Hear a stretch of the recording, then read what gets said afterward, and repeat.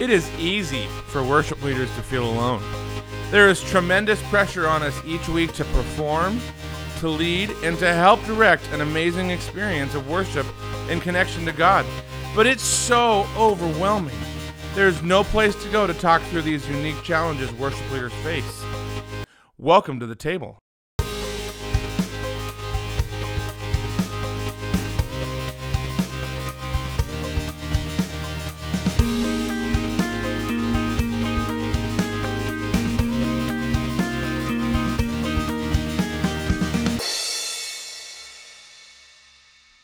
Hey everybody, this is Jason Squires. I'm the Director of Mentorship for Worship Leader. And hey, we're in a new month, and that means a new topic. And this month we're talking about shepherding your team, taking care of the people around you. You know, oftentimes you might be thrown into the leadership position, or you can play guitar so you can lead worship.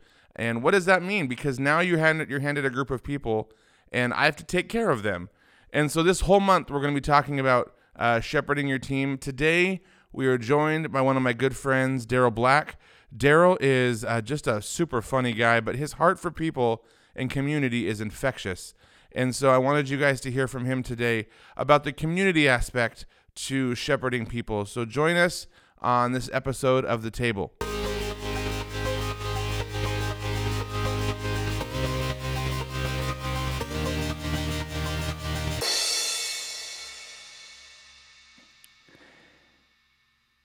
Hey everybody, I am Jason Squires, the Director of Mentorship for Worship Leader Magazine.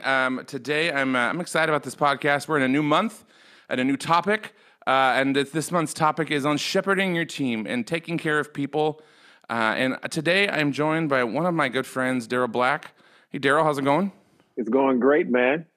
Excited to be here. Why don't you tell everybody a little bit about you and the wonder that is Daryl Black? Well, I am the worship and teaching pastor at Bear Creek Community Church in Lodi, California. Been there about 5 years. I am a husband of almost 27 years. We got 5 children together. I've been professional musician most of my life, and I love it. And a preacher, teacher, clinician, all that stuff too. I've always wondered when was the beginning of Daryl Black's musical life? Were you when were you playing piano? What does that look like for you? Professionally or just no, the beginning? Just playing piano. When was your parents play piano? Did you trust? I was 3 years old when I started. That was going to be what I was going to guess. 3. That's pretty amazing. Yeah, 3 years old when it started, and I think all of my brothers and sisters started at that same age. About 2 or 3 years old when we started, and then by the time I was, I think 15, I was playing professionally, out traveling, touring, and stuff. When was the first time you played in church? How old do you think you were? 4. 4? Yep, because that makes sense. You learn at 3. Yeah. You're in church at 4. That makes complete sense. My parents didn't play. They were like, "Listen, it's been a year now." 4. It's been a year now. You've had plenty of time to get to learn, and you might not know your letters yet, but you know how to play piano, and that's what's important. Bruh, my parents were on the fast track for everything for us. So I'm leading, singing songs by the time I'm 4. By the time I'm 9 years old, I'm over the choir at our church. Stop it. That's amazing. That's amazing. I don't even know what to do with that. I know. I don't know if my dad was wise or crazy, maybe a little bit of both, but I was over the choir. I knew harmonies. I could play, I could sing. Now you probably had to stand on some phone books at 9 years old to be seen. I mean, you got to get up there so people can see what you're doing. I was standing on either the piano seat, or 2 chairs that would be sitting on stage. I would stand on those chairs. This is why I like you. This is why we get along so well. Because the thing is that you're totally serious. That's where you're not. Yeah. Most people would tell that story, and you're like, "That's 2 truths and a lie." I was playing piano at 2 and leading choir by 9, and you're like, "No, that's a lie." No, Daryl, that's actually true. That's 100%. That's how it went down, man. And I didn't. You don't. When you're that young, you don't even know that it's not normal. Because all of my brothers were doing it. It was just what we did. So it wasn't strange. It wasn't until later in our life that I look back and go, what? I would never. And then when I started having kids, I'm like, I would never let my son, who was 9 years old, be over anything. Was he 10 when you? No, I mean, they started playing early as musicians and singing, but not being in charge of stuff. They were way too immature. I'm just picturing little Daryl Black just standing and then playing and waving your arms and conducting choir. Like, this is amazing. In suits, man. I love wearing suits. I wore suits most of my childhood. There you go. And early, I love wearing suits. I mean, but I had a suit for every occasion. Suit and tie all day, every day, man. I used to wear suits to school sometimes, man. That's amazing. That's amazing. Yeah, and a briefcase. Daryl Black is the piano master and man of fashion. That's what. Hey, so today our podcast, we're jumping into a new topic, and this is something. The reason that I asked you to be on this today, because I know you do this so well, is taking care of people, like working with people, shepherding your team. And like we're coming out of COVID, where like we're coming out of like the season where teams were smaller or people might have left, and now we're coming back to like, oh yeah, there are people on these teams, and we have to start. I mean, as restrictions have been lifted, and like people are coming back together, and it's like, you know, are they on the team? Have they left the church? And like this is a weird season because it's like we're all kind of starting over again and remembering what it meant to be. With people. And so like my first question for you today is why is taking care of people so important? Like, why is that? Let's just go from a very basic principle here. Like, why is it important as a worship leader to take care of people? Wow. I mean, I'll try to unpack that as easy as I can, but it's important to take care of people for multiple reasons, especially on your team. One is those are the people who are serving other people. Yep. And so if we're not valuing and serving the people who are serving people, then people will, they'll leave. They'll dry up really fast. I impress upon all worship leaders, not just worship leaders, but leaders in general and pastors in general, to adapt a post-COVID leadership. Sometimes the things that we were doing before COVID doesn't work anymore because people are in a completely different headspace. Yep. And so caring for your people right now takes a little more effort than it probably took 2 years ago. So we've got to go, man, why is it important that I take care of people? Because I don't want people to get burned out. I don't want people to think that they're being used. I want people to feel valued. I want them to feel appreciated. I want them to feel like, man, I want to serve this. I want it. For anybody that's on my team, I want it to be difficult for them to leave because they go, man, even if I don't like the system, whatever the system may be, even if I don't like the system, man, I get treated so well here. It's hard for me to leave. And, you know, that's an important quality to give to your team. So, you know, and when you care about it and you're consistent, they see that. And I think too, we're coming out of a season where everybody is exhausted, or like everybody is worn down, and everybody is like needs that place. And so, I mean, are you seeing that in your your church as well? Yeah. I'm not only exhausted and confused. Yep. Exhausted because if you've been in church during this time, you probably had to work harder than you've ever worked before. Even though some churches weren't doing the regular Sunday service, but you're recording more, you're responsible for more because the teams are getting smaller. You know, worship pastors are doing more tracks than they've ever done before, which requires more time, and so they're having to do more resources than they've ever done before. So you're exhausted, and so you go, how do I? And we have seasons. I mean, I think we always have seasons of exhaustion. You know, when we get around holiday seasons, Easter, Christmas, there's always that stuff. But COVID was kind of this all the time, every day Easter. It's like you're going to work hard every day, every moment. You're always going to have to be thinking about what's happening next, even a lot more than you have in the past. And so in many ways, that was really good for a lot of churches because it made them think about their vision, their strategy, really think about what we were doing that was poor. But for others, it was really bad because they could see their systems really break down. And we had to really reevaluate how we serve people best during this season and post the season. Now, when you guys came back from COVID and came back from this crazy, or I say came back, we're all coming back in a long process, but like, did you guys go full throttle back in, or did you stair step things back in? Like, are you like all back, or are you like, was it more of a, like, let's incrementally kind of get back to what full throttle might have felt like? How does that? No, we went full throttle, man.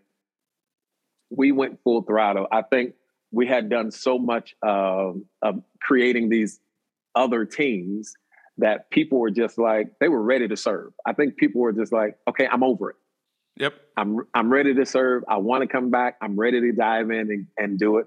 And I mean, it helped that I was always in communication with everybody, even the people who weren't serving during that period. You're still a part of the team. I'm still talking to you. This thing won't last forever. And so they still got communications. They still got emails. So they still know what was going on. And so when we were ready to come back, like the whole team was like, let's do it. And so, which made it great for me because I was like, man, this is my family. These are my people. They ready to rock. That's so good. That's so good. How do you make worship team a safe community where others want to participate?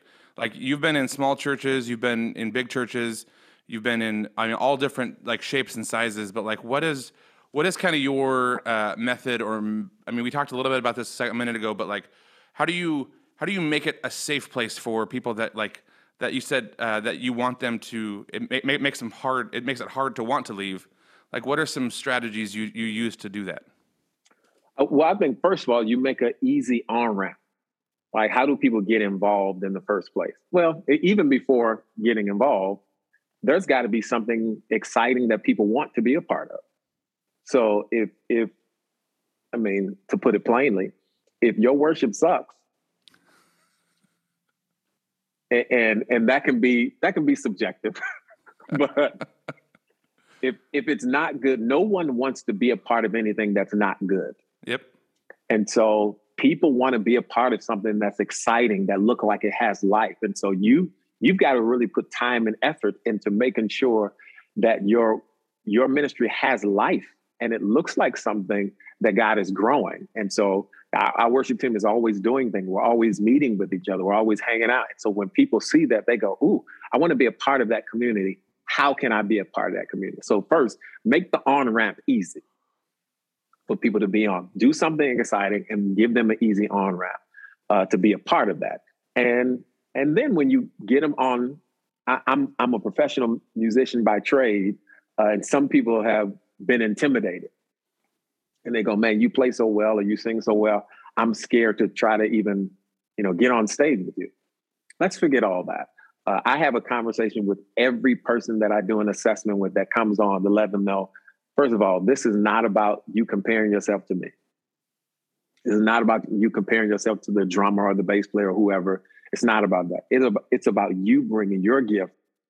So I've played at your church, and I've been to your church, and conversation happens around good food, and you guys always have food, and which is amazing. What are the benefits to like a green room type space, or a what are the benefits to that during? Do you find that it's beneficial to say, like, come on back, maybe during part of the service and sit around and chat? Yeah, I think it's beneficial for all creatives to have a space. Like, creative people can be kind of eccentric or weird or whatever you want to call it. And so it's good for them to have a space where they can go, this space is for us to be creative and have those conversations and be weird. And we talk about technology and media and songs and riffs, and we talk about stuff that doesn't even make sense to other people. But in creative spaces, it gives you freedom to grow and express and to talk. And so having a green room or whatever that space is, it's essential to helping your team feel relaxed. And food is just an added benefit. It doesn't even have to be something huge. When people feel like, man, they got me some donuts, they got me whatever it may be, they feel valued, like, no, you want me to commune in here. You want me to come in here and be a part of this. And so, yeah, so it's like, come on, let's have conversation. And you're right. The best conversations happen around food. And we try to keep that value. Totally. Is that, I mean, because when I've been there, somebody's made something. Is that somebody's ministry? Like, is that somebody's like, you've like tasked them with, hey, can you make things for the morning? And someone, I mean, people love cooking. And so like, if they can bring food to church, is that how you guys have that set up? Yeah, it was an intentional thing.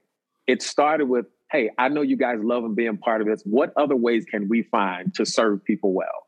And then people start saying things like, man, I'm really good at doing this thing. I'm really good at cooking food. Can I bring food every weekend? Can I do that? If you want to, yes, you can. And so, can I bring food? I'm never going to say no to that. I don't ever think that's no. I think when you involve people to be a part of the process or what you need, instead of trying to figure it all out on your own and hoarding it all, that room for community and conversation is to find out, what do you get good at? What are your wants and your needs? What are your desires? Because one of the people that brings food on a regular basis, she discovered she would rather bring food than be in the worship team, like than sing. That's amazing. And she can sing. Yeah. And she was like, yeah, I got on the worship team to sing, but I started bringing food every weekend, and that became my thing. Oh, and that's amazing. I think we have to look at our ministries as bigger than what we see them, because sometimes we think, oh man, we need a bass player, and that may be great, but maybe you need an administrator. Maybe the bass player is better at this thing than the other thing, but you'll never know that if you don't have conversations and being able to talk to people. My goal has always been, how do I get people in the right place? They don't have to do the things that I need them to do. I want them to do what they're called to do. And as a pastor, my job is to help you get into the right place. Because there are good singers who are better as ushers. There are good musicians who are better as a children's director. And if I just try to hoard them based on the one single talent that they've shown me, I'm not doing my job as a pastor. And so, I love that we've got several people that can bring food. And I love that we have a system that says, we want you to find out what you're good at and then commit to doing that thing. And I'm always surprised by it every week, that it happens every week. Like, even when I don't expect it. And every week I'm still surprised. Like, I never walk into the room going, well, I wonder what they made this time. I'm always going, you did it again? Yeah. You've been doing this for 2 years. You're still bringing food? Like, that's amazing to me. But I think too, talk about shepherding your people.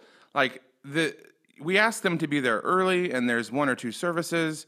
Like, that's honoring people. That's honoring their time and going like, I want you on your A game. And I mean, you know, eating a protein bar in between services might not be enough, and like to give you that strength and to go back out there and do it again.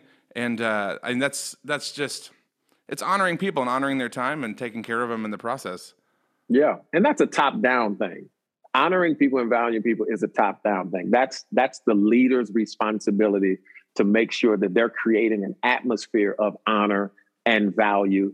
And then when you're doing it, it feeds into other people. It feeds into your team. And when I witness my team valuing other people, that's incredible. I've seen my team give each other Starbucks gift cards because they appreciate the person being there. And I'm going, what? That's so good. That's my job. And they're like, no, I don't know. I appreciate her, showing up. I appreciate them serving. So I'm going to bring them something on my own.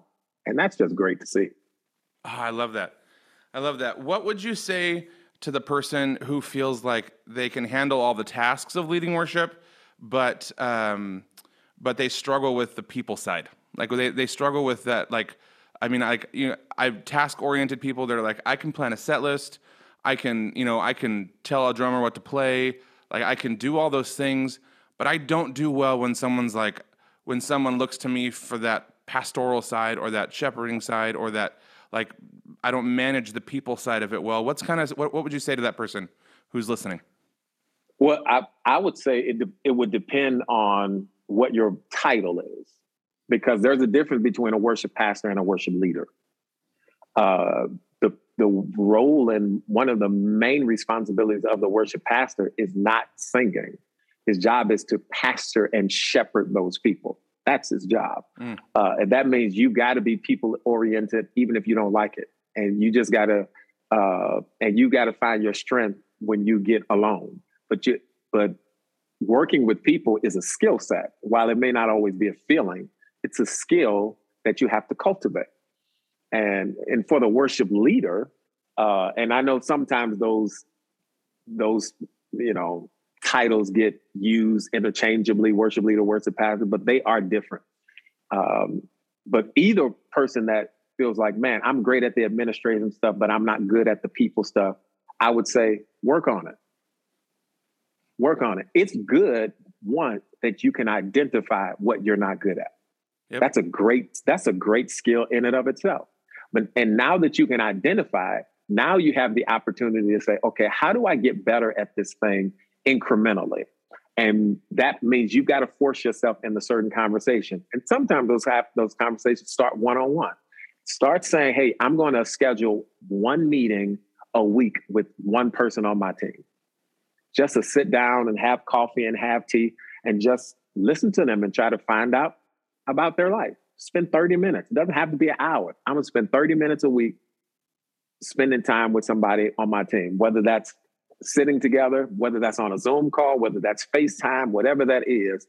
Start to get involved in people's lives because people want to know that they are more than just a name on a page. They want to know they're more than just a number, that you are thinking about them intricately. And it's even how I schedule people. The only way that I can schedule you the right way and know what you're doing in the right way is if I know your life. I know what vacations you're going on. I know what struggles you're having with your kids. I know when to bring you in. I know when to pull you out. I know when to say, hey, man, I know you really want to play over the next 3 weeks or next 2 weeks, but I also know that you have these things going on. So it's probably going to be better that you sit down for a couple of weeks and I'll put you back on the schedule because I know your life and I'm looking out for you. Well, I only know that if I spend time with them.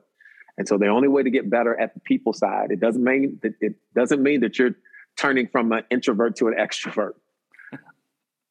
That will never change for you. Even me, I am an introvert by nature. I love being by myself. I would never have guessed that. I know, but publicly, my job requires me to be extroverted. Yep.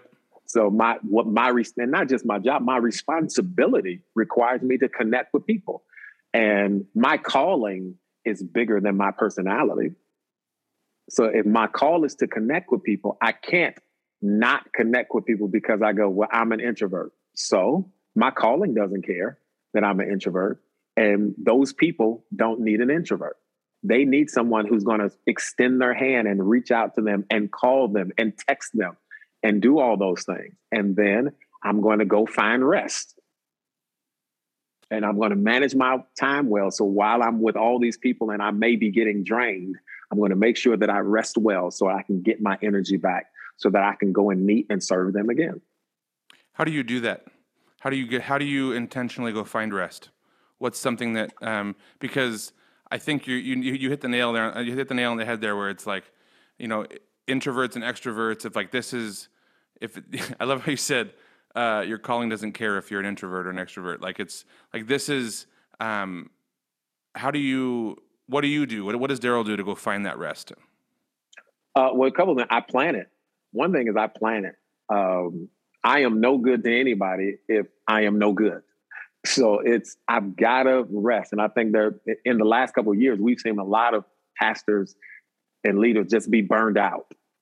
And I've been in ministry my entire life, my whole life since a kid. And I've never once been burned out. Never once.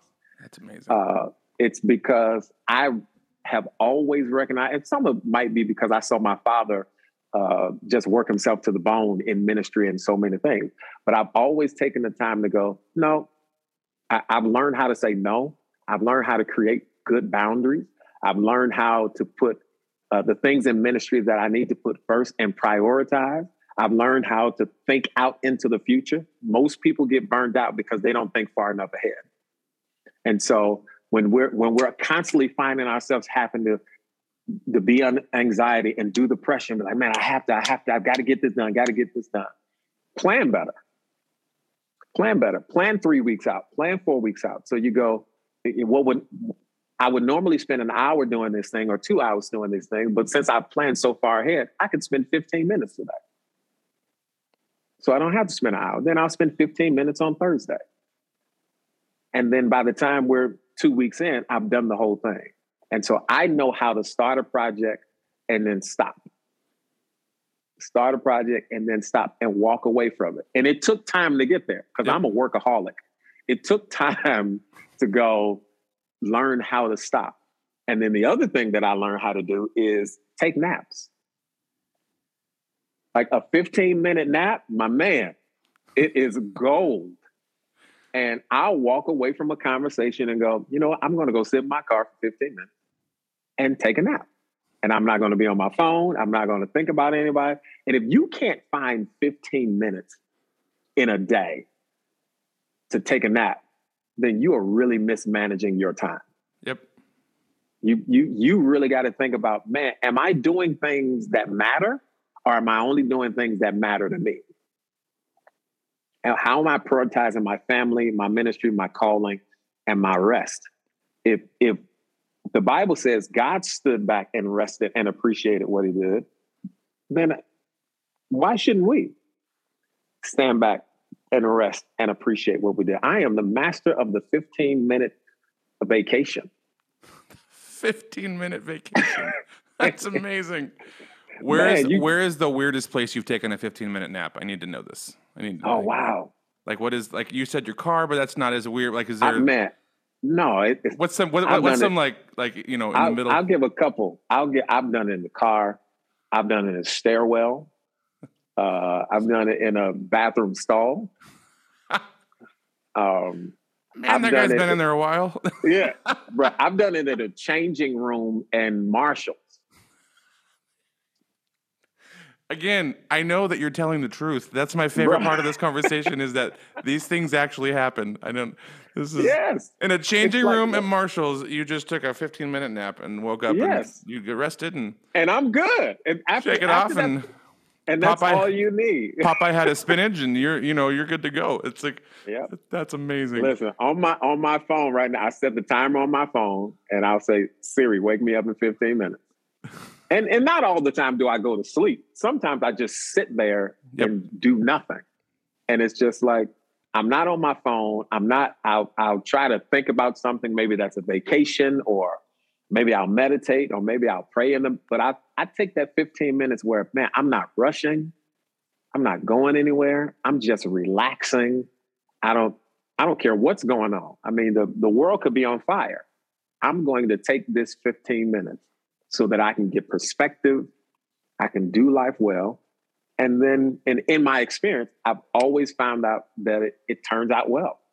There's never been a time where I took a 15-minute break and someone was like, hey, the house just caved in and we needed you for those 15 minutes. No, it's never been the case. I'm going to find my time to get away. That's amazing. This last weekend, this last week, I did something gigantic in the reclaiming your time world. I deleted the email app off my phone. It was it was a hard one. But then I realized, speaking of this, nobody ever emails me to like check in. It's all work.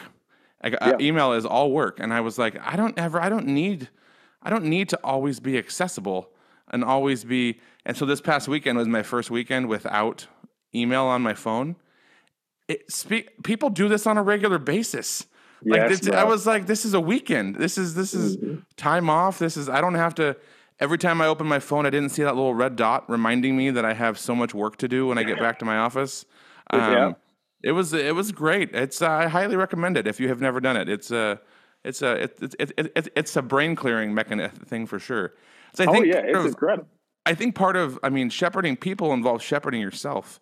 Like this is not, you can't constantly be pouring out of an empty cup and constantly be like giving more than you have to give. And like you're constantly being drained and like eventually nothing comes out.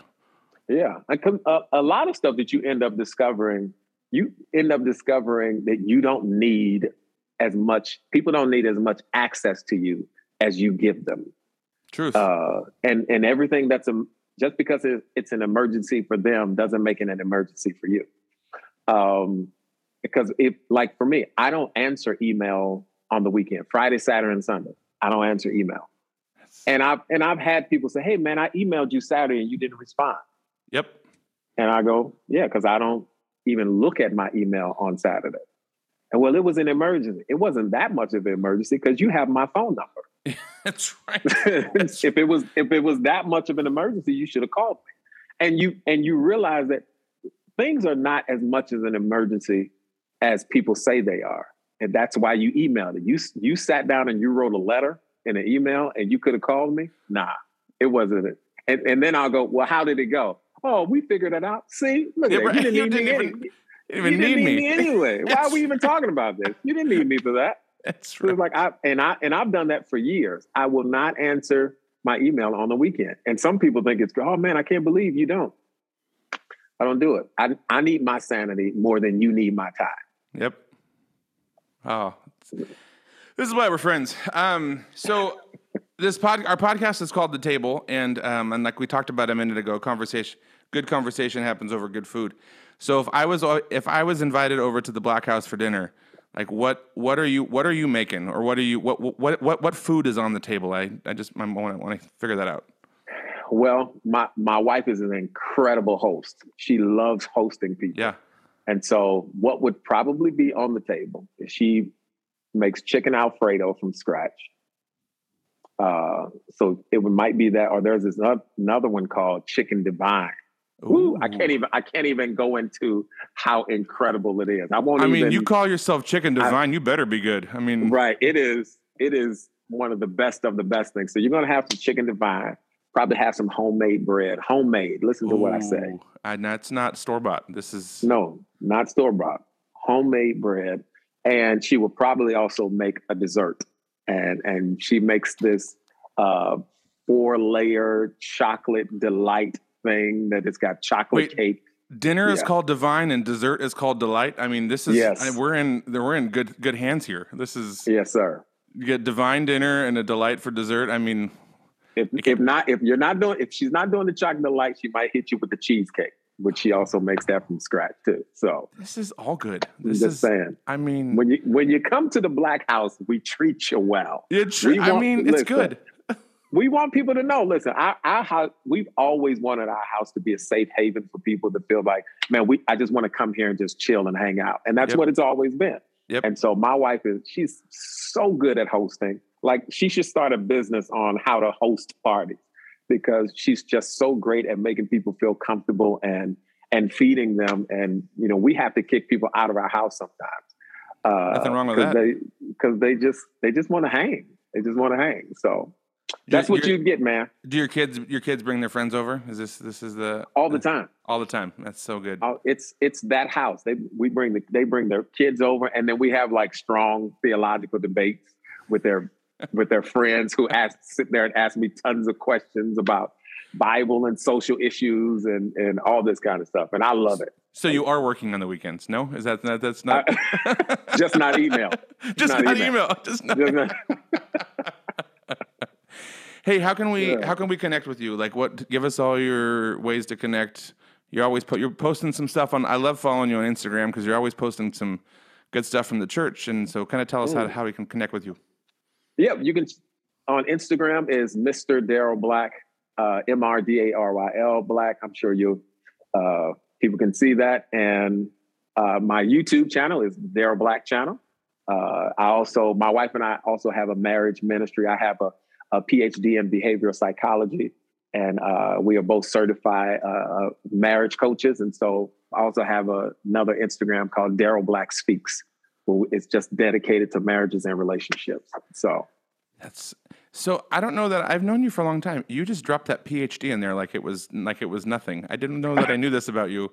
I don't know that I think Mr. Daryl Black should be Dr. Daryl Black if that's on your Instagram. But I'm scared of the doctor, man. I'm scared of like some of my clients. They call me Dr. Black or Dr. Daryl, and I don't like it. It just sounds weird to me. I'm just call me Daryl. I'm calling you Dr. Black from now on. That's can that be your stage name, Dr. Black? Dr. Black, yes. I feel like I got to come out in a costume or a cape or something. It's it's Dr. Black, ladies and gentlemen. Oh my gosh. So Daryl, hey, thanks so much for today and just dropping those wisdom bombs in there and letting us know kind of your heart. Cause like I said, you do this so well in shepherding people and taking care of people. And, as we're kind of going into this Easter season and, into this, the rest of this year, I feel like it's so important right now to just open up the conversation about people and, reminding everybody that like, one, you're working with people and that's they're people and you got to make sure they're taken care of. And people are our greatest resource. Truth. It's our greatest resource. My dad, my father was a pastor, so I grew up as a PK. Once years ago, my father used to say, "Man, ministry would be great if there were no people involved." And it doesn't mean that. Yeah, except you need people. Otherwise, it's like we're putting on a show for yourself. Just speaking out of the frustration of, here was a guy who loves administration and introvert, but we need people, and they are our greatest resource, and so we've got to value them and grow them and disciple them and do life with them, and that's how we do ministry, man. That's the Acts Church. So good. All right, everybody. We will see you guys. We'll see you guys next week. All right. Pleasure. Hey, guys. Thanks so much for tuning in today to this episode. I hope that just the idea of community and people get some ideas going in your brain. Join us the rest of this month as we talk about shepherding people. If you could, I would love for you to like or subscribe to the podcast, as well as leave us a review. You can follow us on Instagram at Worship Leader Podcast or at Worship Leader. As you can follow me at Jason_Squires. But we will see you guys next week as we continue this conversation on shepherding your team.